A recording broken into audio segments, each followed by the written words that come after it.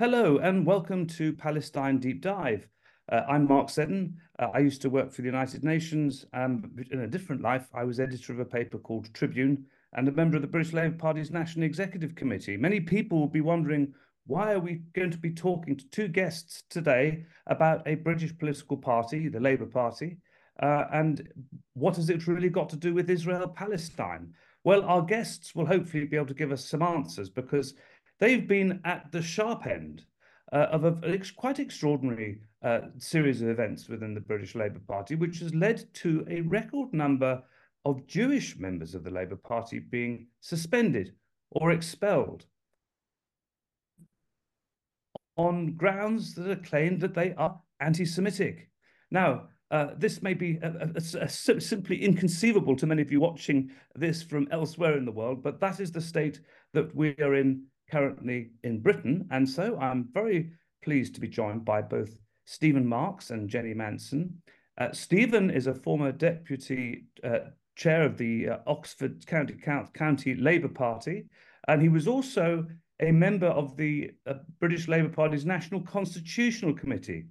Now, that is the body that is actually in charge of discipline. But of course, Stephen has found himself disciplined himself, and for reasons that we will explore with him shortly. We're joined too by Jenny Manson. Jenny, many of you may have come across Jenny. She's been a very active member of Jewish Voice for Labour and a great support to Stephen, and of course to the many other members of the British Labour Party who have found themselves disciplined. And there's another reason why we wanted to do this show with you today and to introduce you to our two guests. It's because they have been finding it very difficult to get mainstream media interest and attention in serious miscarriages of justice. And we've obviously, in rather different circumstances, had to wait 20 odd years for sub-postmasters and sub-postmistresses to get some justice. We hope that we will not have to wait so long for the 90 odd, and you'll correct me if I'm wrong, Jenny, the 90 odd members of the Labour Party, Jewish members, who have been subject to disciplinary measures. Very little coverage. Stephen, welcome. Thank you for joining us. If you could just briefly explain how it is after 40 odd years membership of the Labour Party, all of the positions you've held within it and all the commitment you've shown. How was it that you came to be treated like this? Well, it's a long story, which I'm not fully aware of myself. But the so-called evidence against me was largely things that were on my Facebook page. And indeed, fellow members of the National Constitutional Committee assured me that normally this would not be regarded as evidence. Stephen, what was it that you did that had you expelled? What were your apparent breaches of the Labour Party rules? If you could just briefly tell us what they were. Well, I was supposed to have be guilty of conduct that undermined the party's ability to campaign against racism and anti-Semitism. It's just too ridiculous to take seriously. And basically, these were petitions and letters which many people signed. And to my knowledge, I was the only person singled out to be disciplined for having signed them.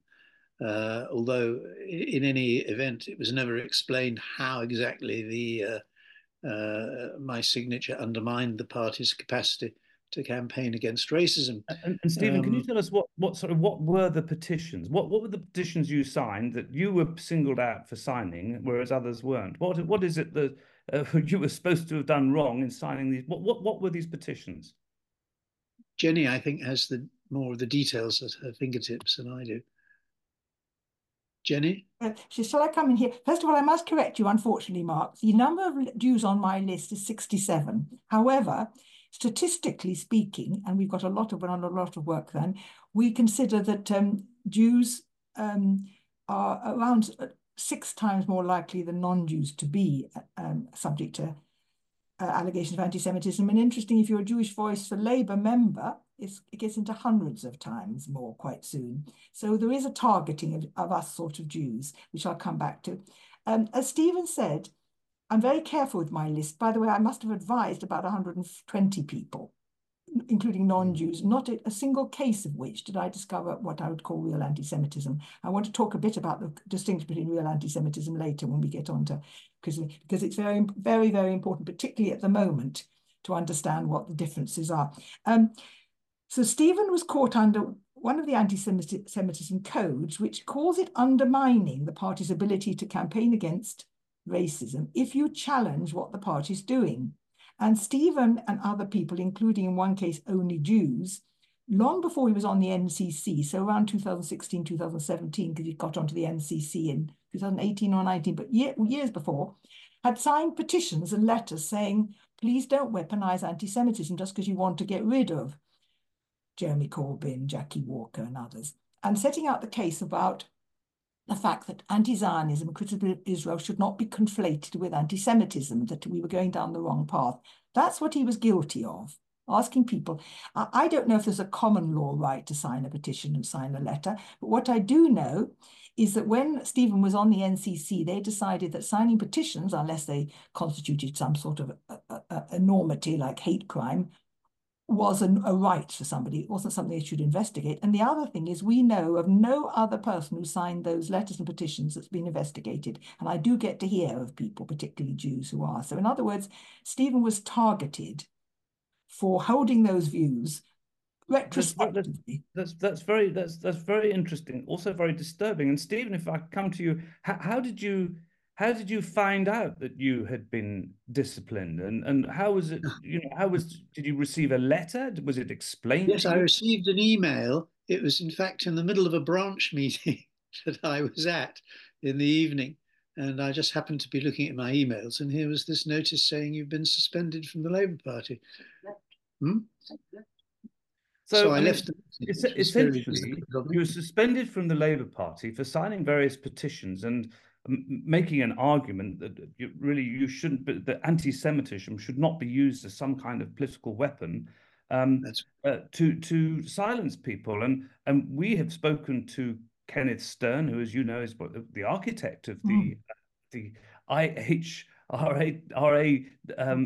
definition of anti-Semitism, and he's been very clear with us and with plenty of others. He's written quite publicly that you should not weaponize anti-Semitism in this way, and not use the code in this way to stop criticism of Israel.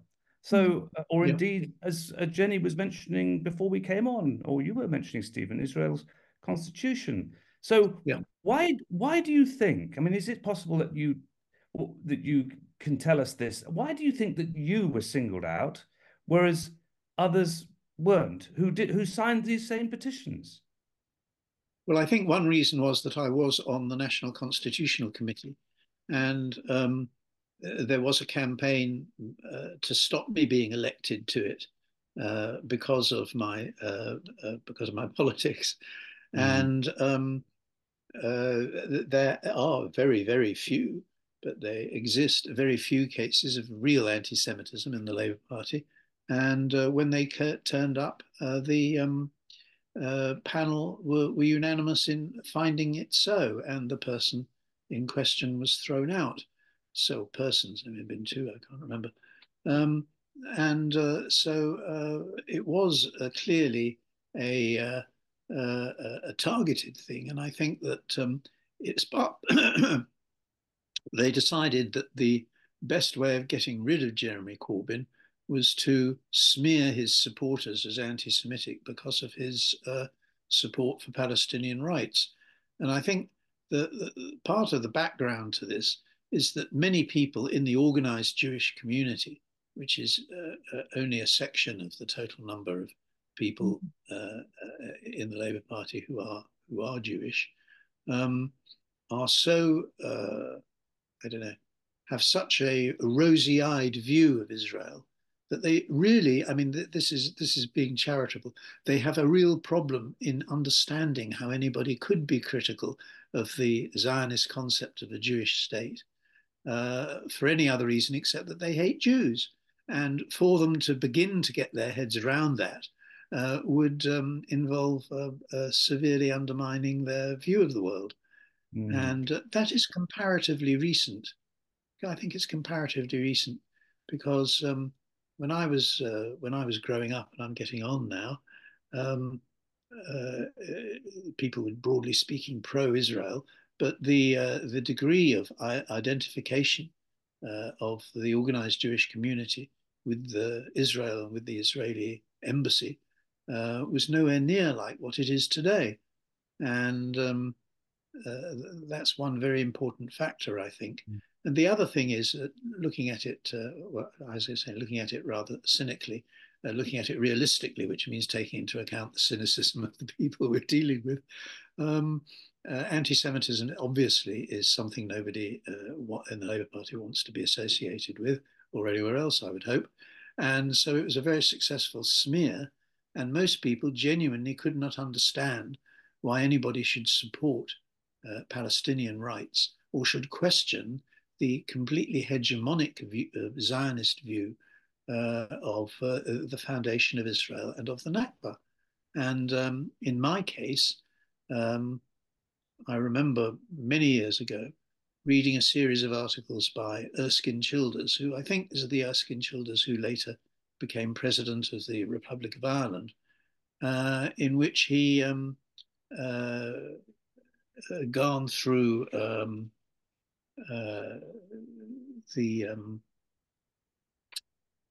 he had basically explained the background to the Nakba and dealt with. He was on an expenses paid trip to Israel by the Israeli embassy. This was years ago. It was about 1960. I only read about it later, of course. And while he was there, he asked the Israeli Foreign Office officials about the refugee problem, as it was called.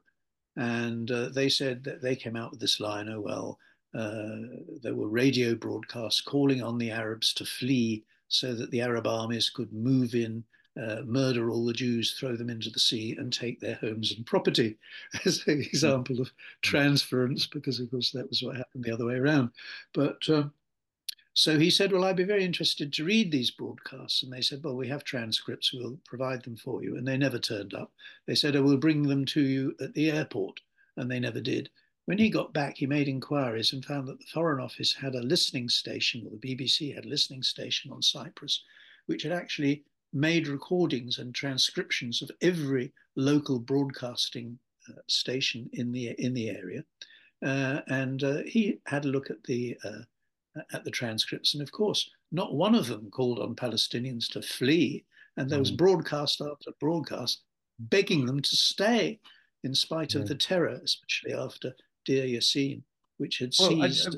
Can I say something about the brutality? Just a minute. I mean, if I may come to you, Jenny, because I think we've got a situation whereby Stephen was doing, expostulating and arguing and presenting a different opinion to what may be the accepted norm of a given time is now deemed to be unacceptable. I mean, we can, I'm sure people could debate what happened with the Nakba as they do, but if you can't even have the debate, that is the real issue. So before going back to Stephen again and talking about the wider issues in both of you, I just wonder, because you are fighting this now, and this is, arguably a very important issue around freedom of speech and what rights an individual can have in what is supposed to be a democratic political party.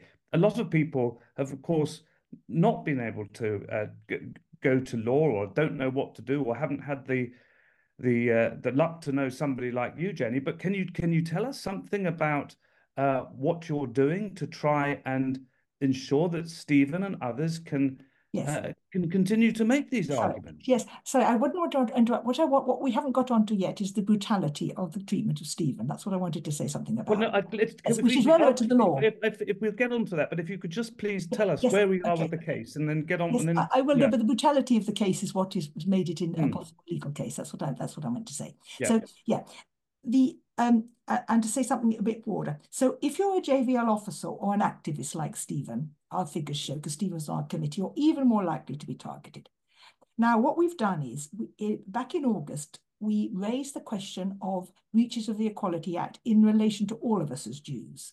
I mean, all the Jews who have been investigated or forced to leave. And as I say, when it comes to the officers, nearly all of them gone. I haven't yet, sometimes under the prescribed group. So it's a political targeting too. And I want to say one other thing, which is that not everybody, I don't actually call myself an anti-Zionist, I call myself a non-Zionist, but it's exactly the same principle that criticizing Zionism, criticizing Israel is nothing to do with anti-Semitism unless you happen to have an anti-Semitic motive, and you let that be clear.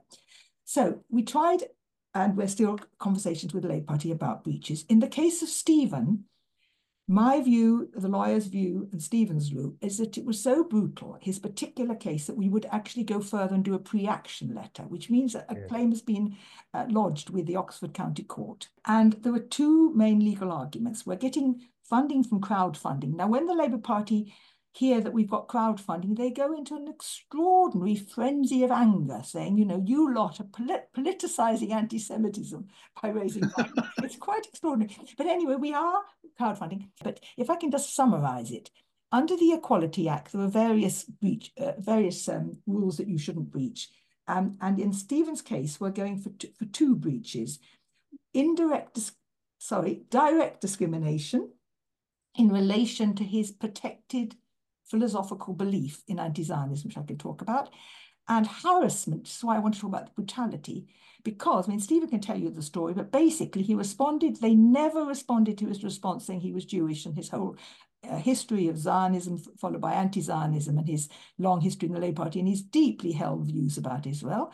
They never replied at all. They expelled him. That's very rare to be, it's quite common to be excluded for a prescribed group, which I can explain. To be expelled, undermining, that's almost unique among the group people I've looked at. They really wanted him out, is what it feels like.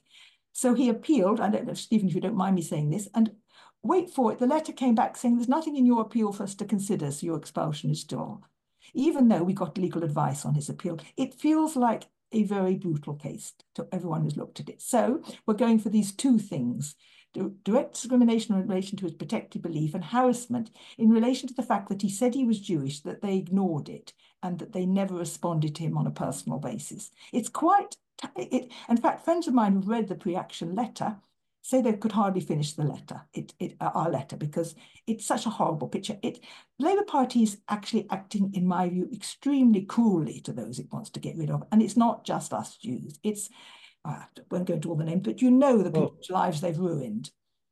Jenny, I mean, just on the actual case itself and what happens next. Yes. I mean, the Labour Party, I mean, historically, because it's a voluntary association and all of that sort of thing, has often found itself kind of almost exempt from a lot of rules that govern other organisations, as you know.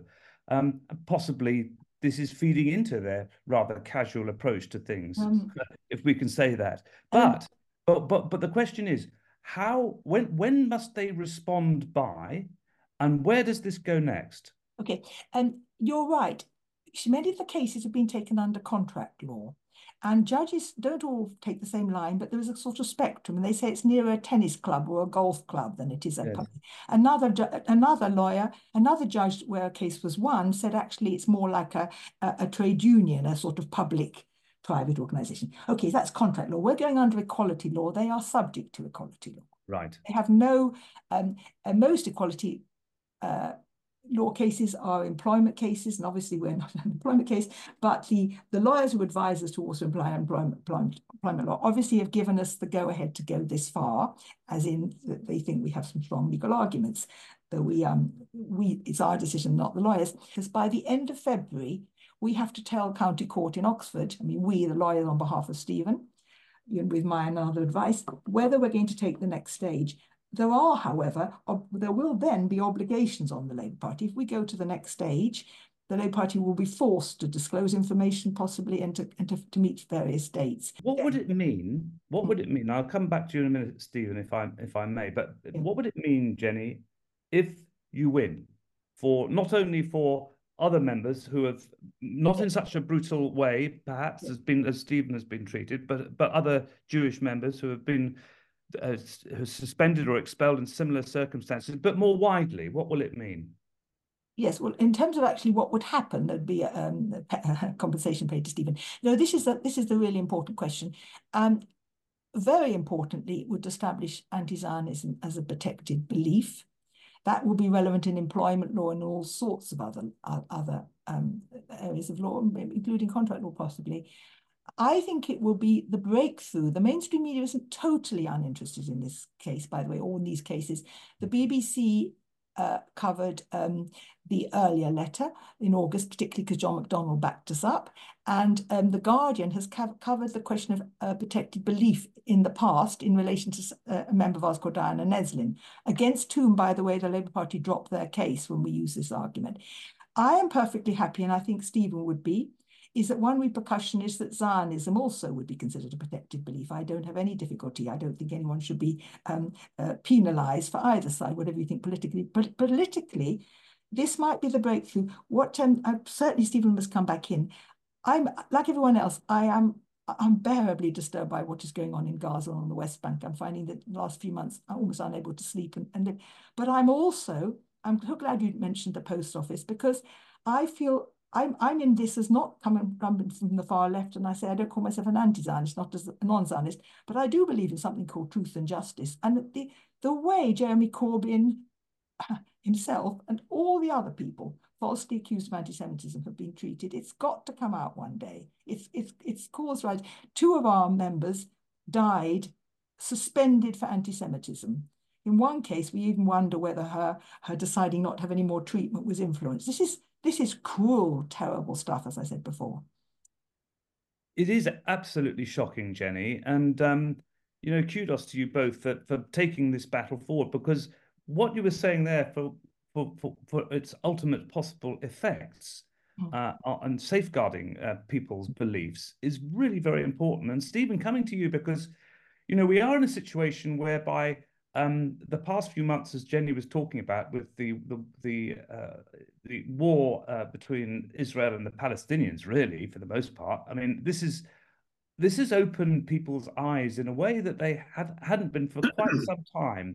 People are looking at these issues in a different kind of way. They're not really prepared to accept an argument from, let's say, Prime Minister Netanyahu that to criticize Israel is to be anti-Semitic. And in fact, as you know, the chief rabbi here in the United Kingdom has been making fairly similar comments.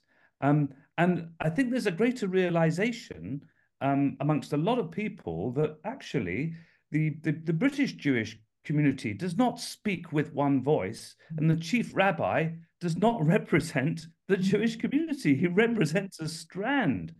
So do you think that, in a way, that your case, especially if it comes out the way that we all hope it does, and as all Democrats surely must hope, and all people who believe in justice must hope it does, do you think that actually that helps to get this greater understanding that there is a big difference between being somebody who's a Zionist and who totally supports the Israeli state and whatever it's doing, and the other Jewish opinion that takes a very different view? And of course, opinion is divided elsewhere, but overwhelmingly, probably in Britain, it is certainly against this war going on. But how do you think all of that feeds in? Your case could feed into all of this.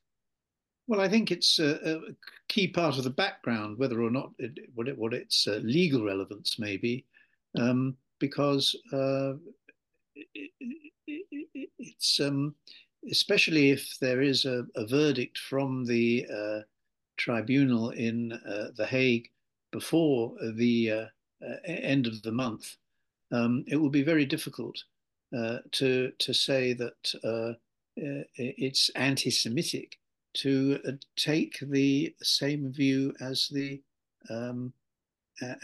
highest court, the highest international court, especially since what the Labour Party's position is supposed to be is that these views are so outrageous that they simply can't be taken seriously. Now, of course, the court in The Hague is not going to give a decisive verdict in this case. People say two years or more. But if at least they say that there is a case to answer, then it would become very difficult, I would have thought, for the Labour Party politically to continue to stick to its guns, as it were. And one of the things that in the case of Erskine Childers, for example, when he wrote those articles in the Spectator, which I read some years later, obviously I'm maybe getting on, but I'm not that old, and the effect then was that people just ignored it, or he tried to claim that it was the official version, which you don't hear anymore, that the refugees left because they were told to leave by their leaders, which is nobody, you don't find Israeli sources using this anymore.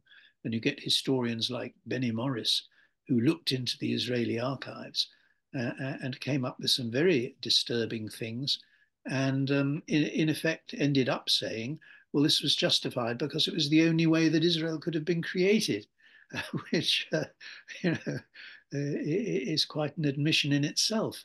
And that's part of the what leads into the genocidal language used by many leading Israelis, both political and military. And it's rather difficult to see how the court at The Hague could come to any other conclusion, although what they may, as an interim measure, order Israel to do is another matter. I mean, whether they order Israel to stop its military operations entirely, or whether they simply say that that they should not use this sort of language in future. But Stephen, if I could come back to the issue of the divergence of opinion within the British Jewish community, the American Jewish community, the Jewish community in Israel, Palestine, because for an awful lot of people who before this latest war broke out, I mean, it was very often presented to people there was a uniform Jewish view. But that has clearly never been the case. There's a big difference between people who are committed to the Zionist ideal, and of course the divisions within Zionism as well. I mean, we could probably talk about this all day. It would be a great education for us. But we can see, in America and in Britain, the Jewish Bloc, Jewish Voice for Labour, lots of Jewish organizations campaigning for ceasefire and for peace and for a settlement between the Jewish and Muslim and Christian peoples of historic Palestine. And yet for so long, we've been presented with this kind of worldview that I suppose could be best summed up by the chief rabbi here, that essentially if you disagree with what they say, not only is that unacceptable, that you are anti-Semitic. And so we find this utterly absurd situation where someone such as yourself is accused of being anti-Semitic.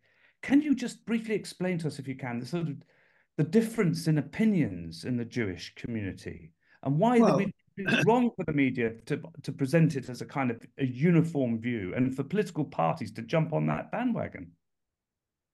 I think that's partly to do with foreign policy and with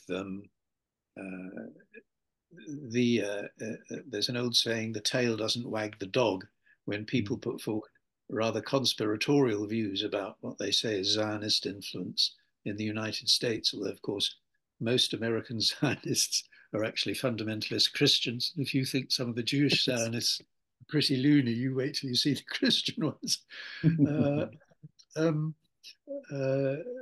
So Nikki Haley suddenly comes to mind. I don't know why. Oh yes, and now she's a moderate. She's a moderate, for heaven's sake.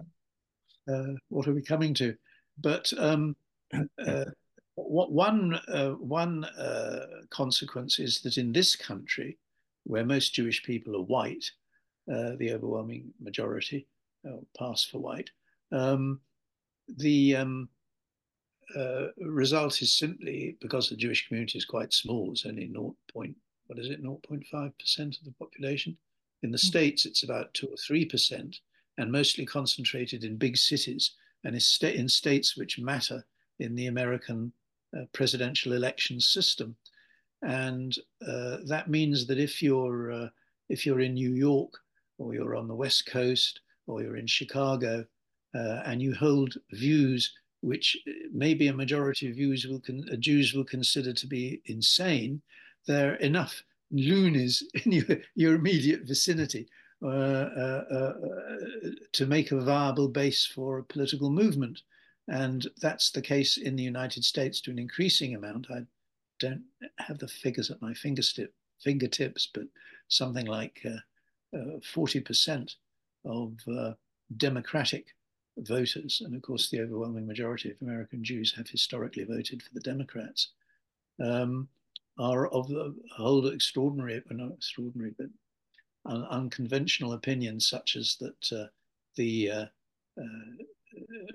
Palestinians in Israel are treated much in the same way as African Americans were treated before the Civil Rights Act, and even after, let alone. So there is a big shift going on there. And what tends to happen here is that there isn't a critical mass of people of Jewish background who hold these views, and they simply drop out of the Jewish community, which is then used by people like the chief rabbi as an argument about why he must be right. Their retention rate isn't really very good, I have to say. And the chief rabbi's statement was quite extraordinary, because it's obvious that he simply hasn't read or hasn't been briefed on the UN Convention. And they think that, you know, it's enough to refute the charge of genocide, to say that Palestinians are not yet being shoveled into gas chambers. I mean, that's what it would have to come to before, and even then they'd probably find some excuse. So the situation in America is nonetheless is therefore very different to the situation here, but it is nonetheless shifting. And I don't think that the Jewish community official leadership have an answer to this. They don't really know what to do, except ignore it. And of course, that just makes the situation worse from their point of view. Thank you, Steve. I mean, we've taken the broader view, but just coming back, if I may, to Jenny and the quite extraordinary treatment that Jewish members of the British Labour Party, some have, such as Stephen, have experienced.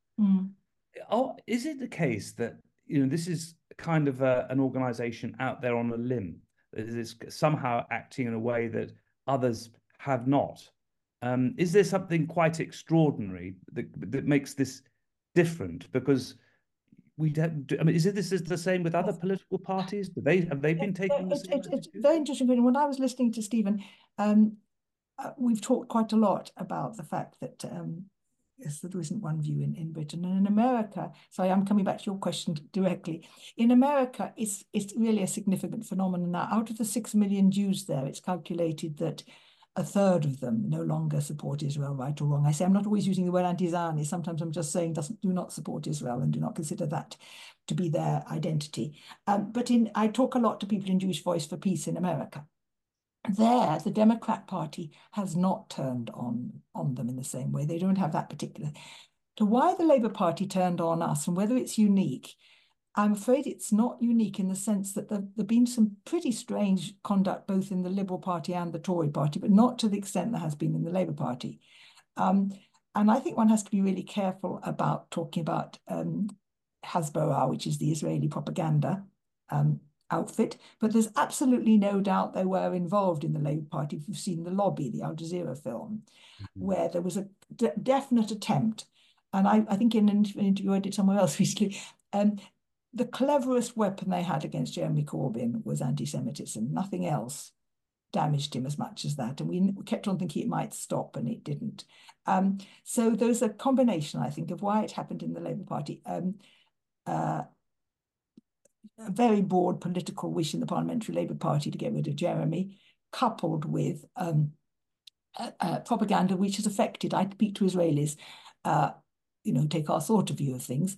It's affected every country, but Germany and Britain, I think, most. Is that Stephen shaking his head? I think it's Britain and America. No, I was who've been more sensitive to this propaganda, and unfortunately, and this is, I think, not understood by people, what you might call the liberal establishment, represented, let's say, by The Guardian and the BBC, have been very determined not to let this story out. And I think it's partly political.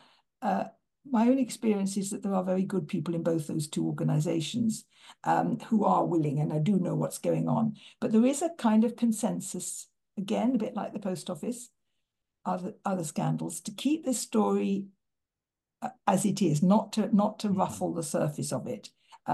So we get this kind of awful alliance of support for Israel by the government, as you say, by the people of the population, much, much less. But fundamentally, Keir Starmer's gone along with the line of the government, also on bombing the Houthis, which is another matter, but in my view, tactically and morally, absolutely worthless in both cases.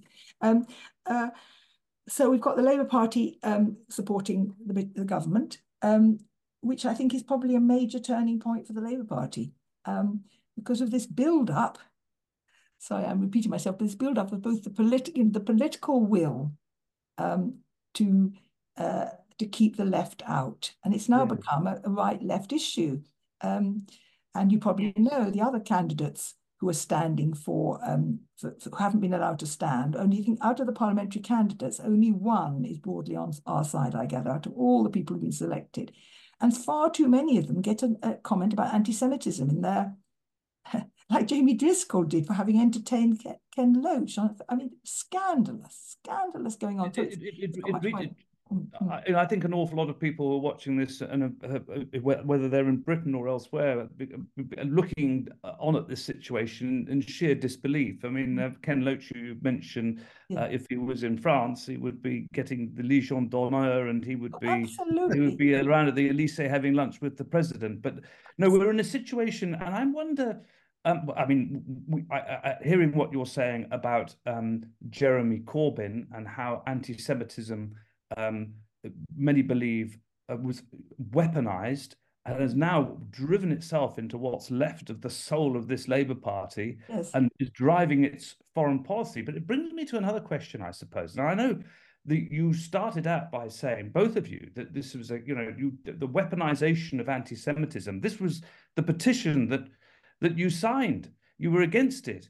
But it's just quite conceivable that the British Labour Party now almost resembles one of those old communist parties of the 1950s, which purged Jewish members, whether it was in Czechoslovakia or the Soviet Union or what have you. And do you think possibly, actually, but I'll ask this to both of you, if I may, beginning with Stephen, do you think it's possible that one of the reasons why perhaps the BBC or the Guardian, and certainly the Labour Party, really want to bury the stories? Because if you win, then you could say that actually the Labour Party under Keir Starmer has been anti-Semitic.